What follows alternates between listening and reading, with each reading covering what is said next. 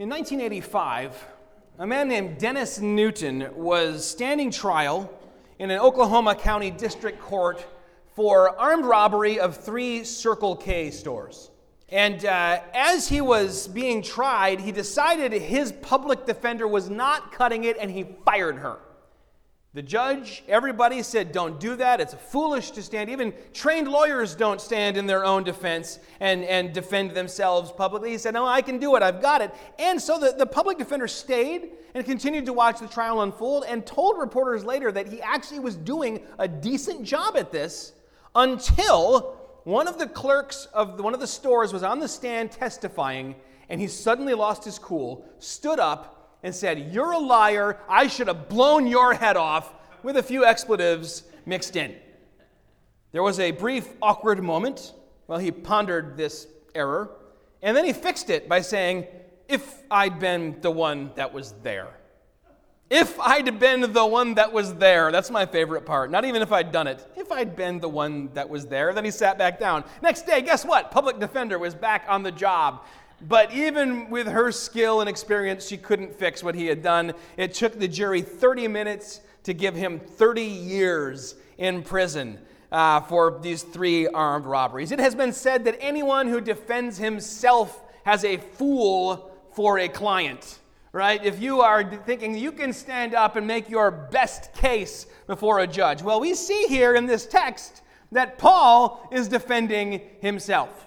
And he's defending himself again against some of the most powerful people in his world, and even they, with all of their skill and all of their rhetoric and all of their position, remember last time they had hired a professional attorney, Tertullus, to come and plead their case for them, and yet here's Paul standing up as his own attorney.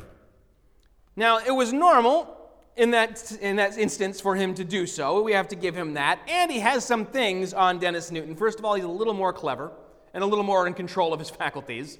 And secondly, he hasn't done anything wrong. And so we see that as Paul is being dragged from forum to stand before different rulers and governors, and ultimately he will be heading on his way, as you heard, to Caesar, that he knows he is innocent, and he knows that God is in control, and that all of this fits into God's plan for Paul's life as the apostle to the Gentiles. To briefly recap, Paul finally came back to Jerusalem after the 3rd missionary journey. Everyone was telling him, don't go. They're waiting for you there. You'll be in huge trouble. He said, I know I'm going to leave in chains, but I have to go. He went, and as he was in the Jewish temple, a crowd formed. They accused him of some stuff he hadn't done. They were beating him, and the Roman commander came in and arrested him for his own safety. And when he heard about a plot by these 40 Sicarii assassins, that they were going to, when he was en route from one place to the other, they were going to attack and stab him to death, he said, forget this, I am going to bring you to Caesarea, the capital, the true capital of this province. I'm going to bring you to Governor Felix. He'll hear the case, and if these people from the Jewish temple want to come and plead their case as well, all will be sorted out. And all would have been sorted out if Governor Felix had been a good, upright, and just ruler. He was not, though. And so what happened was he thought, I'll do a favor to these Jews. They don't like this Paul. And he just left him there in prison for 2 years. Now, granted, it was a liberal prison. He could be visited by friends because he was a Roman citizen. They could bring him clothes, food. They could care for him. They could bring in doctors if he needed them. But for a guy who'd been around the world 3 times preaching the gospel and undoubtedly wanted to go again, this was probably torture to some degree. Now, chapter 24 that we saw last time, and we began with this time, verse 27, ends with the news that after 2 years, Felix was removed from that post. Now, it doesn't tell us why. Josephus does, and we know from other sources. The reason he was removed is because he had dealt brutally with the Jews. There had been an uprising of some kind, or at least there had been some kind of conflict between the Jews and Gentiles in Caesarea, and Felix had come down like the vengeful striking hammer of Zeus or something, but all of his might and anger and wrath seemed to be on the Jewish side. And so the Jewish leadership flexed some of the muscle that they had and used some of the influence, cashed in some favors, and got him deposed from that position. In fact, if his brother hadn't been a very prominent man in the Roman world, he probably would have had a very serious sentence of his own. It's clear that Tertullus, that attorney, was lying when he said to Felix, "Oh, we're so thankful for you that you've come up as our leader, that you have become this source of peace and harmony here." No, he had been a very brutal and vicious man. And so now we find a trial with a new judge, a new governor. But it's barely a trial. They do set everything up, and they convene the trial. There's a technical word used here, which means this isn't like when Lysias just said, "Hey, come here, bring the guy here. What's going on? Fill me in." No, this is actually a very formal thing that starts to happen. All of the elements are here, but it only goes for a moment. This is like when Mike Tyson would knock out Marvis Frazier in 30 seconds. And you're like, everyone thought we were going to see something, but I guess not. No, what happens is that Paul pulls out his biggest card, the nuclear option, and plays it, which is the appeal to Caesar. And that puts a stop immediately to the trial, but more importantly, it saves him from another plot to kill him. You see, they had intended to get this new guy, Festus, to bring Paul from Caesarea back to Jerusalem, and even though he'd be under Roman guard, they were planning to attack and somehow assassinate Paul. So it's not much of a trial, but again, all the elements of the trial are there. All of the elements of a regular courtroom. We have the accusers. Let's look at these guys. These are the highest holy positions in all of Israel. The priests, the elders, probably this is shorthand for at least some of the members of the Sanhedrin, the high ruling council. And what do we find them doing? Plotting a murder. These are the people who are going to bring accusation against Paul. They've decided that they can't have him one more moment breathing the air of Israel, and they are going to do away with them. So these men who are entrusted to uphold the law of God, entrusted by Rome to uphold a certain amount of civil law as well, are now doing everything they can to circumvent the law and take care of Paul, kind of vigilante style. And why is this? How can it be that these holy men are about to do this horrible thing? Partly, perhaps, because of how religious they are. You may surprise you that I say that. I'm always warning people against this whole, I'm not religious, I'm spiritual, I'm not religious, it's a relationship. No, we do have the true religion. The scriptures talk of the mystery of our religion. James talks about religion that is acceptable to God our Father. We don't want to all have our own little freestyle relationship. It's private, it's isolated. We do believe that Jesus Christ came to save us into something, but when you have religion and only religion, apart from repentance, the forgiveness of sins, faith in Christ, having been born again, when you have just religion, the outward forms, more often than not always, but more often than not, it does more harm than good. Occasionally, you see that someone is kept back from doing something wicked because of just outward religion, and God uses that, but it's still, for them, it does more harm than good by giving them false confidence in the flesh. And at this point in history, the religion had become so corrupt. And this happens again and again. I mean, think about all the way back with Hophni and Phinehas, the sons of the high priest, and how corrupt they were. This is something that we see happening regularly when people are given power as part of a religious position. And at this point in Roman/Jewish history, the high priesthood and other influential positions were bought and sold. And the people who occupied them did not treat them as positions of service, where they would be the shepherds of God's people. Rather, they saw themselves more as predators. They fed off of God's people. So they had this power. The power had been corrupted and had corrupted them. And now they see that Paul, even in chains, is a threat to that power. I'm so thankful that this sort of thing has never happened in the history of the Christian church, because that would be embarrassing. Now, this also has happened again and again, where civil religion has taken the place of true piety, seeking after God where he may be found, at the cross. Look at the Middle Ages. I mean, you find people who are bishops in name, But they're not really bishops. They're nobles who have been buying bishoprics. Like they're collecting those little spoons that people hang on the wall to show all the different places they've been. Only ironically, many of the bishops then hadn't even been to the places where they supposedly had dedicated their lives to serving God's church. And we see a similar thing here, just consolidating power. And it becomes very toxic very quickly. And you see how much Paul's on their mind. This new guy has been on the job 3 days, and it seems like one of the very first things they bring up with him is, you've got someone in jail. His name is Paul. Obviously, he's not doing much of anything because he's in prison, but we still want another crack at him. Right? They're scared. They're so scared that, last time there was a plot to kill Paul, the assassins came to the leadership and said, we'll do the deed, we just need a little help from you. This time, it's the leadership themselves, the priests and elders who are doing the plotting. It's possible they went to the same 40 assassins and said, listen, we will provide the opportunity if you will carry it out. And this still happens today as well. When religion without repentance begins to corrupt someone, there's no limit to the depravity that can result. We recently, a guy who's a pastor of a very large church, a guy who I respected in years past and have books by on my shelf, was found to have hired a hitman, or at least tried to get someone killed. Yikes! You say, how does that happen? Because someone starts thinking, I have a special relationship with God that no one else has. That's why I'm in this position. That's why I've been entrusted with this power. And that's why the rules don't apply to me. And that's why it's okay if I compromise here and compromise there. If you find yourself thinking that I know that Jesus came and he died and all sinners can come to God through him, but I have this special thing that no one else has, let me give you a word. No, you don't.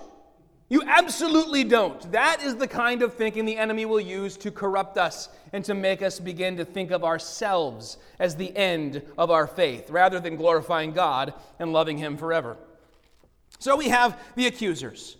Now we have the judge. He's a new judge. He's not Felix, he's Festus. People confuse these two because they both have funny names that start with F. They're both mentioned briefly right in the same section of the book of Acts, and they both have the same job. But other than that, they're very different guys.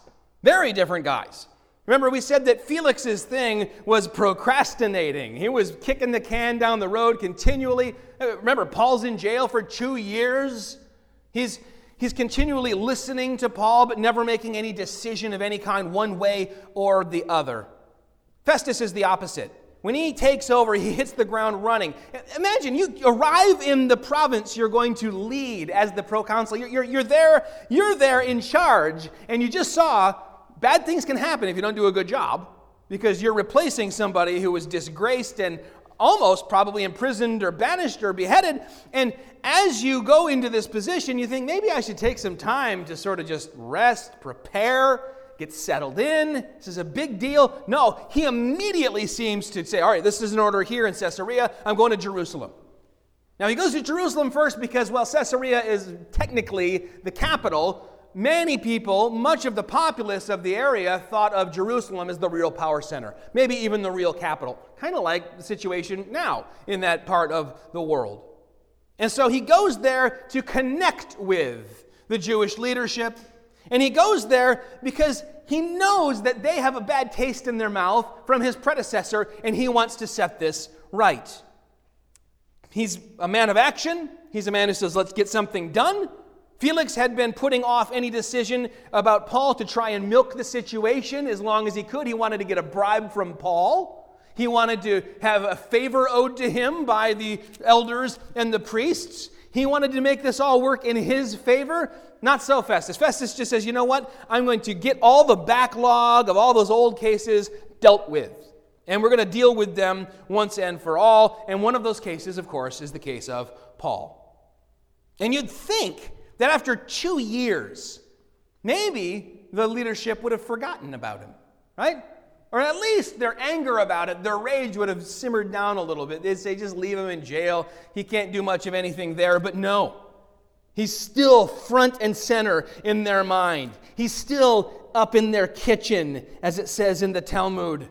Right? He's living rent-free in their heads, and even in chains, he's a big problem for them. And so they request, in fact, if you take the word urgently along with the tense that's used here for this verb, we probably could and maybe even should translate it that they kept on requesting urgently that he would transfer Paul from Jerusalem up to Caesarea. They want him on the open road so that they can kill him. Festus, though, is quite decisive, and he refuses to be manipulated. And so he says, if you want another crack at this guy, you want to prosecute him, fine. Come back with me to Caesarea. We'll deal with it right away. No time like the present. It's almost like he was listening to my sermon on Acts chapter 24. And so we have the judge, we have the accusers, and when they all arrive back together 8 to 10 days later in Caesarea, we have the defendant waiting there in chains, although under house arrest. Here he is to defend himself. He's been waiting 2 years, undoubtedly 2 long years. And for him, it may have felt almost like a punishment, because he also is a man of action. He probably wanted to be at 15, 20 different churches in that time. And yet here he is, stuck. And sometimes this is the best thing that can happen for us. In fact, we took a moment away from Acts last week to talk about this. When God maketh us lie down in green pastures, when we were going to just keep on going till we collapsed. Paul has here a gift, 2 years to recover. We know some of the toll that these travels have taken on him physically, and undoubtedly they also took a toll on him in other ways. He has time now to rest. He has time to recover. He has time to learn that all-important lesson that we all need to learn. God doesn't need me. Because if you're Apostle Paul, you might start feeling like God does need me. But here he is out of the equation, and yet the church goes on. And Jesus' name is still proclaimed and lifted up. We have 2 years where Luke is now in Palestine, and he can do his research. He can learn about things, gather information, interview eyewitnesses, and it's likely that it's during this 2 years that he wrote his gospel and sent it off to Theophilus. Oftentimes, these forced, sequestered times, these forced sabbaticals are a great gift, and we see that historically. Think about John on Patmos, having these visions and writing down the revelation. Think about Luther trapped in Wartburg Castle there, where he's translating the New Testament into German. Think about the great Baptist, John Bunyan, in Bedford jail. And there, what does he do? Just pine away and say, I'm wasting time? No, he writes A Pilgrim's Progress. Time to be still. Only here's the thing, none of us are ever really still. I mean, I'm not talking about how Alex is always fidgeting. I'm talking about how we're all moving all the time. And this is something good to remember when you say, these circumstances. I'm a victim of circumstance and things aren't working for me, they're working against me. Think about this. At the moment, and at every moment, we are on the outside of a globe that is spinning at 1,000 miles an hour. Do you feel like you're going 1,000 miles an hour now? I don't get people who don't want to get on the Gravitron at the fair. It's just a little bit more. You're already going 1,000 miles an hour. Now, that globe is going around the sun at 66,000 miles per hour. We are hurtling through space. The sun is moving through the Milky Way at 483,000 miles an hour. And I read not long ago that we think the Milky Way is tearing through the universe at 1.3 million miles an hour. Are you nervous about that? Because think about this, the same God who set those forces in motion in a way where we don't even think about it because we know it's all working out is the God who is sovereign over your life and where you are in this moment and your situation. You're never a victim of circumstance. You are one who serves a sovereign and holy, all-powerful God. That's our defendant. He knows that he serves an all-powerful God. And then you have the final piece of the equation for a trial, and that is the charges. And they're not rehashed entirely, but we can tell by Paul's defense that they bring up the same 3 categories as every single time. Sacrilege, sectarianism, and sedition. That he has committed crimes against temple law, against the temple itself, and against Rome itself. So he's sinned against the Jewish people, the Jewish temple, and Caesar, essentially. These three categories of charges we can see going all the way back into the Old Testament. For example, Shadrach, Meshach, and Abednego bow down and worship this statue. They say, no, we won't. And that's essentially what they're charged with. You're not very patriotic. This is traitorous. You are following a religion that has been banned, and you are not falling in line with our shared values. And so into the furnace you go. And around the world today, Christians continue to face these three charges. First of all, that they don't follow the same customs and values as the people all around them. And of course, we acknowledge right off the bat that's true. From the world's point of view, we follow odd, backwards priorities and have outdated values. In the West, ironically, this looks like people refusing to embrace relativism. People insisting there still is truth and error, there still is right and wrong. And because they say there still is truth and error, and there still is right and wrong, they're told that's an error and you're wrong, and you ought to be punished, or at least marked. That makes a whole ton of sense. Secondly, people are told that they do not follow the official religion and therefore they must suffer. This is obviously most clear somewhere like Saudi Arabia or Burma, where life is incredibly hard for someone who's not a Muslim or not a Buddhist, not part of the majority official religion. But even in America, where there's no state religion, we see more and more that an increasingly secular society uses increasingly dogmatic, even religious language to carry out these sort of low-key mini inquisitions. Maybe online on Twitter, maybe in your local community, if you own a business or something, testing the waters against heretics who dare to not conform to the standards of this world, whatever they happen to be at the moment on shifting sand as they are. And 3, treason. Again, this is something we don't really see in America at the moment, but in much of the world, for example, in China, if you follow Jesus, you're branded as a traitor for having a lord other than the one that the state has decreed you should have. The state recognizes only one head, and that is not Jesus Christ. And wherever we live, this must be our position. Only God is sovereign. Only He is in control, and He alone has my final allegiance. It wasn't too long after these events that the real Roman persecution of Christianity commenced. And you could be arrested and ultimately could be put to death simply for being a Christian. And one real quick way for them to determine if someone was in fact worthy of arresting and being tried for being a Christian was simply to say to them, Kurios Kaiser, which means Caesar is Lord. And if they responded, Kurios Kaiser, yeah, hail Caesar, big fan of Caesar, then they're okay. If they said, Kurios Christos, Christ is Lord, they were now in those 3 categories. And so this is the 3 things that are laid down. In fact, we read they laid many grievous complaints against Paul, probably a lot of things fitting into those 3 categories. Since they have no proof, no evidence, they decide why not just up the rhetoric of the charges in lieu of actual evidence. Watch out for this, by the way. This happens today as well. Oh, I can't prove that person did anything, but they're really, they get under my skin, so why don't we up what we're accusing them of? Make it more shrill, more extreme. And so that people will hear it and think, well, if even half of that is true, if there's even a kernel of truth in it. Yeah, but what if it's all a lie, like it is here? This is something that we deal with just as much as they do in lands where there are much higher stakes, where following Jesus means you may be thrown in prison. And in some ways, it's more difficult for us to see the path to standing boldly in defense of the gospel, like the apostle does here, because the stakes don't seem as high to us. There's no plots to kill me that I know of. If you know of one, please tell me. There's no prison waiting for me for following Christ. And so those who would have been broken all at once by some sort of true outward persecution might be just chipped away at over time, where it's culture and society that's doing the slow persecution, the under-the-radar persecution. Drip, drip, drip. It's much like the serpent in the garden.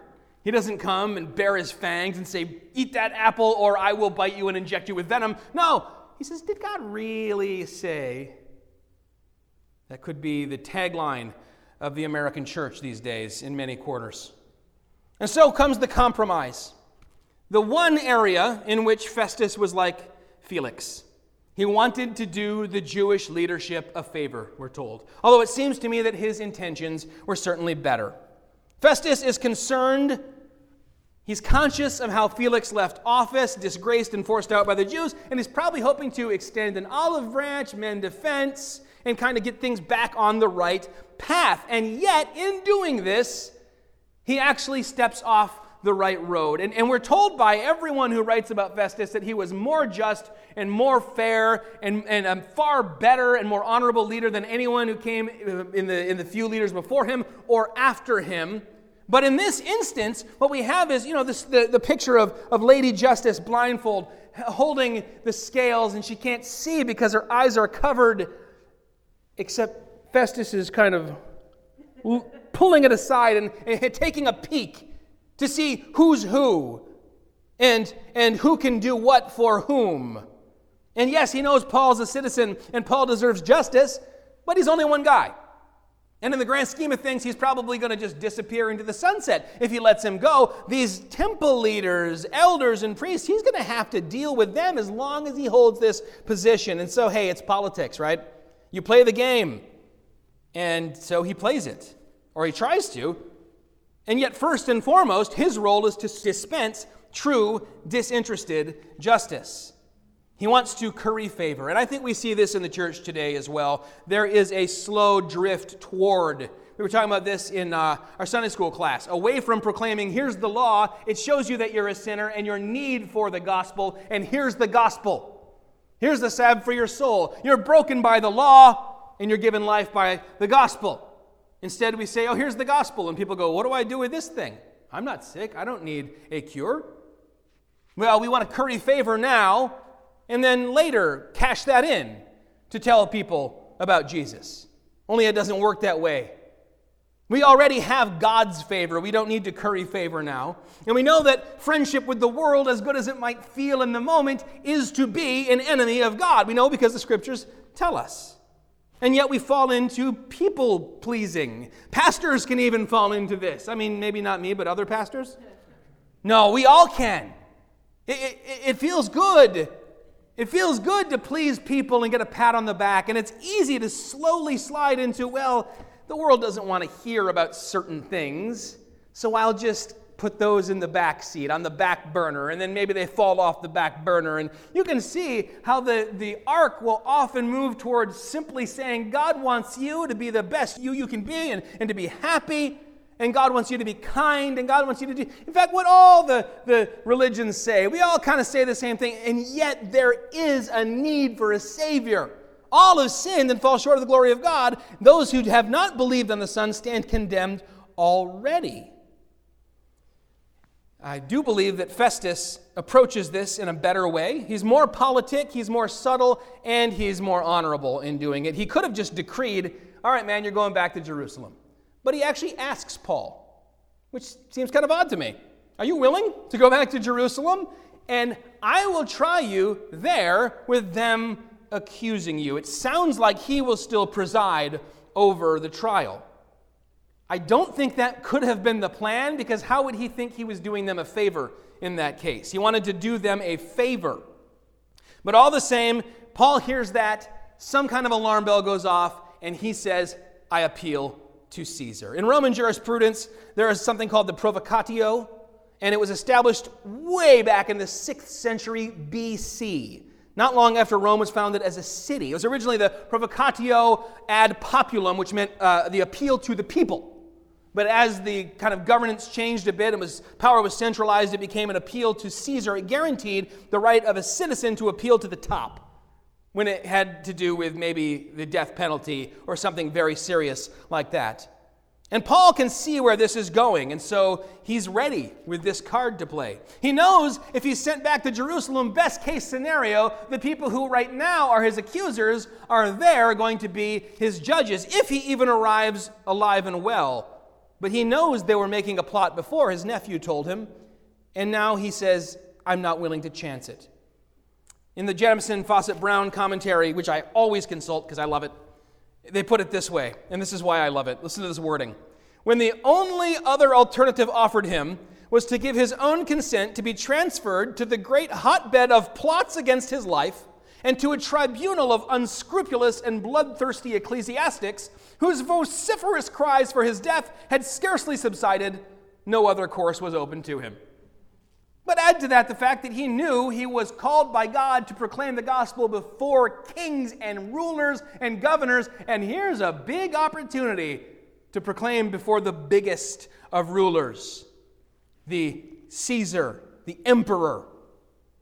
Now, Caesarea was the proper place for a Roman citizen to be tried. He says that, I'm standing here by Caesar's judgment seat. That's where I belong. Hear my case here, and if you don't, provocatio. It's like on Pirates of the Caribbean when they say parlay, and you're like, oh, I guess we can't do anything else until we get you where you need to be. Luke has mentioned, by the way, 3 emperors by name in Luke and Acts. He's talked about Augustus, Tiberius, and Claudius, but he doesn't mention who this one is. Does anyone know what Caesar he is appealing to? Nero. It's Nero. Are you kidding me? Who appeals to Nero? Nero, who's burning down half the city, persecuting Christians, almost certainly the beast of the book of Revelation. We have to recognize this is early Nero. This is Nero being tutored by Cicero. This is Nero or Seneca rather. This is Nero who's actually pretty calm and level-headed and just. And so it's a smart move at the moment. Soon, though, Nero is going to El Snapo, and he's going to go nuts, and he's going to not be someone you want to be dragged before, not someone whose hands you want your life resting in. Whole thing, I think, works out perfect for Festus. Like Pilate washing his hands of Jesus' fate, Festus is now free of the responsibility. It looks like, hey, I tried, and he's tried to do a favor for the Jewish leadership. He doesn't have to hear the case or make any controversial statements or proclamations or verdicts on his first or third or 10th day. He checks with his advisors. They determine, yeah, he's got the right to appeal to Caesar. And he says, and to me it sounds a little bit catty, but maybe that's lost in translation. You want to go to Caesar? To Caesar, you will go. We know that this is something that God has seen and foreseen and laid out from long before Paul even encountered Christ on that Damascus road. We know that on that day, God says of Paul, a chosen instrument of mine to carry my name before the Gentiles and kings and the children of Israel he will be. He is going to bring my name into the presence of kings and Gentiles. And he is going to bring my name into the presence of Caesar. Nero, even. Now, it's important to note that in verse 26, Paul is actually going to call Caesar Lord, Kurios. And you might go, wait a minute. You just said a minute ago that all the Christians said, no, Kurios, Christ, not Kurios, Kaiser. But recognize that this word, it's kind of like our word sir. Like Lord in like the British sense, right? You're watching a little Downton Abbey, there's Lord or something. It's in fact the word Señor is used if you're reading a Spanish Bible, which always sort of cracks me up a little because I think of people calling God like Mr. God. But the word Señor means Lord or Sir. It's a sign of respect, and he uses it in regards to Nero, yes. But Paul, even though he acknowledges that Caesar is an authority over him and appeals to the top of the chain of command, he can do that because his trust is not in Caesar. Caesar's not his Lord. He's just Sir. And even when Rome will put Paul to death by separating his head from his body, Paul knows he's truly appealed to the top, not to Caesar, but to Christ himself. Not to a great king, but to the King of Kings. Not just to one of the lords, lowercase l, but to the Lord of Lords. And just like he will inevitably now stand before Caesar, in fact, next week we're going to see Agrippa say, hey, if he hadn't appealed to Caesar, we could let him go, but now he's got to go. Just like he will inevitably stand before Caesar because he made that appeal, one day he will stand before Jesus and receive his reward.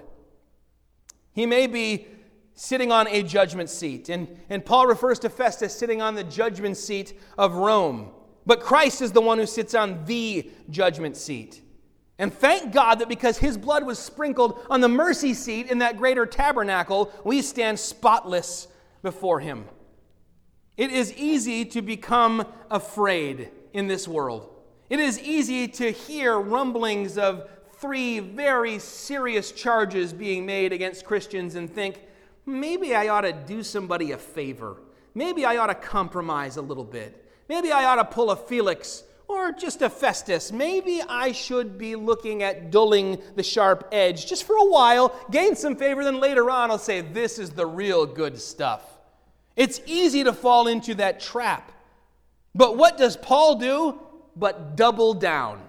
I will go all the way to the top. I will go as far as it takes. I will bring the message of Jesus all the way to the ends of the earth, to the top of the pyramid. I will bring the message that Christ died for sinners, of whom I am the worst, into the very chamber of Caesar himself. May we have that spirit rather than the former. May we have a spirit that doesn't say, well, it's politics, you play the game, how do I do this best? And rather say, how can I be most faithful? How far must I take this and be willing to go? Like Paul, to double down on our commitment to Christ and to bring the gospel with us, even to Caesar. Lord, we thank you that Paul brought this gospel to the ends of the earth, was willing to bring the gospel unto Caesar, was willing to go the extra mile and go all the way to the top, and he, if he was afraid, Lord, didn't show it, that he trusted in you, that he trusted that you were sovereign. He trusted that you were in control, that this guy, while he sat in that house, Lord, we know he was spinning at 1,000 miles an hour and revolving at 66,000 miles an hour. Lord, you are in control. You are in control of all of it. And we pray that we would remember that you would keep that on our hearts and on our minds as we go about our lives, as we go out into the icy mission field that is the world around us, Lord, that we would remember you are in control. And when it sometimes seems scary to hold to the faith once for all handed down to the saints, that we would not be afraid, but that we would trust in you.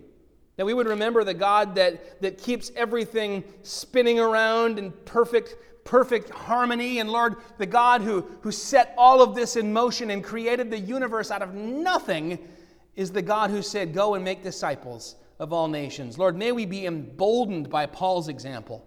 May we be emboldened. May we be willing to sit when you maketh us lie down and ready to stand when you give us the opportunity to go into the presence of someone who does not know the gospel, whether they be the highest king in the land or the lowliest peasant, and tell them the good news of Jesus Christ. Amen.